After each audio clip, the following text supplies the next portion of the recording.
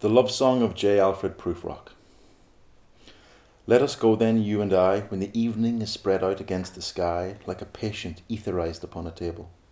Let us go through certain half-deserted streets, the muttering retreats of restless nights in one-night cheap hotels and sawdust restaurants with oyster shells, streets that follow like a tedious argument of insidious intent, to lead you to an overwhelming question. Oh, do not ask what is it, let us go and make our visit. In the room the women come and go, talking of Michelangelo. The yellow fog that rubs its pain upon the window panes, the yellow smoke that rubs its muzzle on the window panes, licked its tongue into the corners of the evening, lingered upon the pools that stand in drains, let fall upon its back the soot that falls from chimneys, slipped by the terrace, made a sudden leap, and seeing that it was a soft October night, curled once about the house and fell asleep. And indeed there will be time for the yellow smoke that slides along the street, rubbing its back upon the window panes. There will be time to prepare a face to meet the faces that you meet. There will be time to murder and create, and time for all the works and days of hands that lift and drop a question on your plate. Time for you and time for me, and time yet for 100 indecisions and for 100 visions and revisions before the taking of a toast and tea. In the room the women come and go, talking of Michelangelo. And indeed there will be time to wonder, do I dare, and do I dare, time to turn back and descend the stair with a bald spot in the middle of my hair. They will say, how his hair is growing thin. My morning coat, my collar mounting firmly to the chin, my necktie rich and modest, but asserted by a simple pin. They will say, oh, but his arms and legs are thin. Do I dare disturb the universe? In a minute there is time for decisions and revisions, which a minute will reverse. For I have known them already, known them all, have known the evenings, mornings, afternoons. I have measured out my life with coffee spoons. I know the voices dying with a dying fall beneath the music from a farther room. So how should I presume? And I have known the eyes already, known them all, the eyes that fix you in a formulated phrase.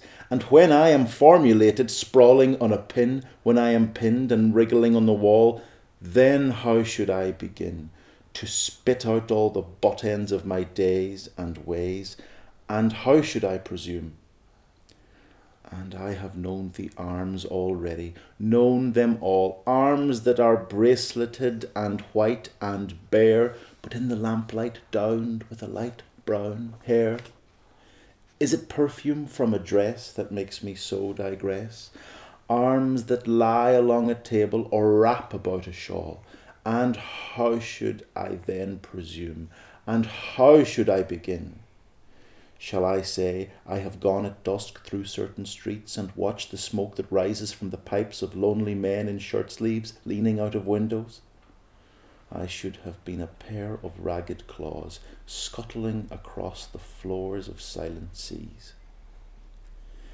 And the afternoon, the evening, sleeps so peacefully, smoothed by long fingers, asleep, tired, or it malingers, stretched on the floor, here beside you and me. Should I, after tea and cakes and ices, have the strength to force the moment to its crisis?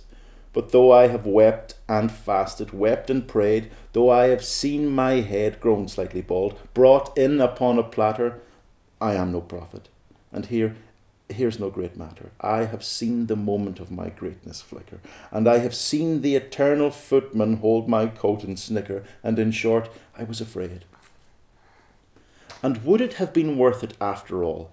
After the cups, the marmalade, the tea, among the porcelain, among some talk of you and me, would it have been worthwhile to have bitten off the matter with a smile, to have squeezed the universe into a ball, to roll it towards some overwhelming question, to say, I am Lazarus come from the dead, come back to tell you all, I shall tell you all, if one settling a pillow by her head should say, that is not what I meant at all, that is not it at all. And would it have been worth it after all? Would it have been worthwhile after the sunsets and the dooryards and the sprinkled streets, after the novels, after the teacups, after the skirts that trail along the floor, and this and so much more? Is it impossible to say just what I mean? But as if a magic lantern threw the nerves and patterns on a screen, would it have been worthwhile if one, settling a pillow or throwing off a shawl and turning round toward the window, should say, "That is not it at all. That is not what I meant at all."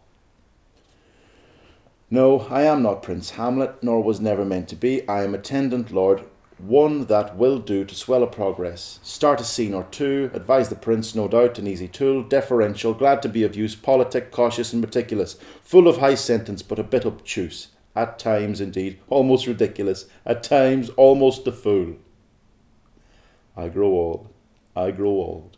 I shall wear the bottoms of my trousers roll. Shall I part my hair behind?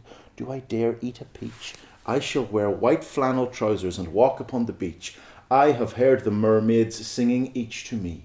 I do not think that they will sing to me. I have seen them riding seawards on the waves, combing the white hair of the waves, blown back when the wind blows the water white and black. We have lingered in the chambers of the sea, by sea girls wreathed with seaweed red and brown, till human voices wake us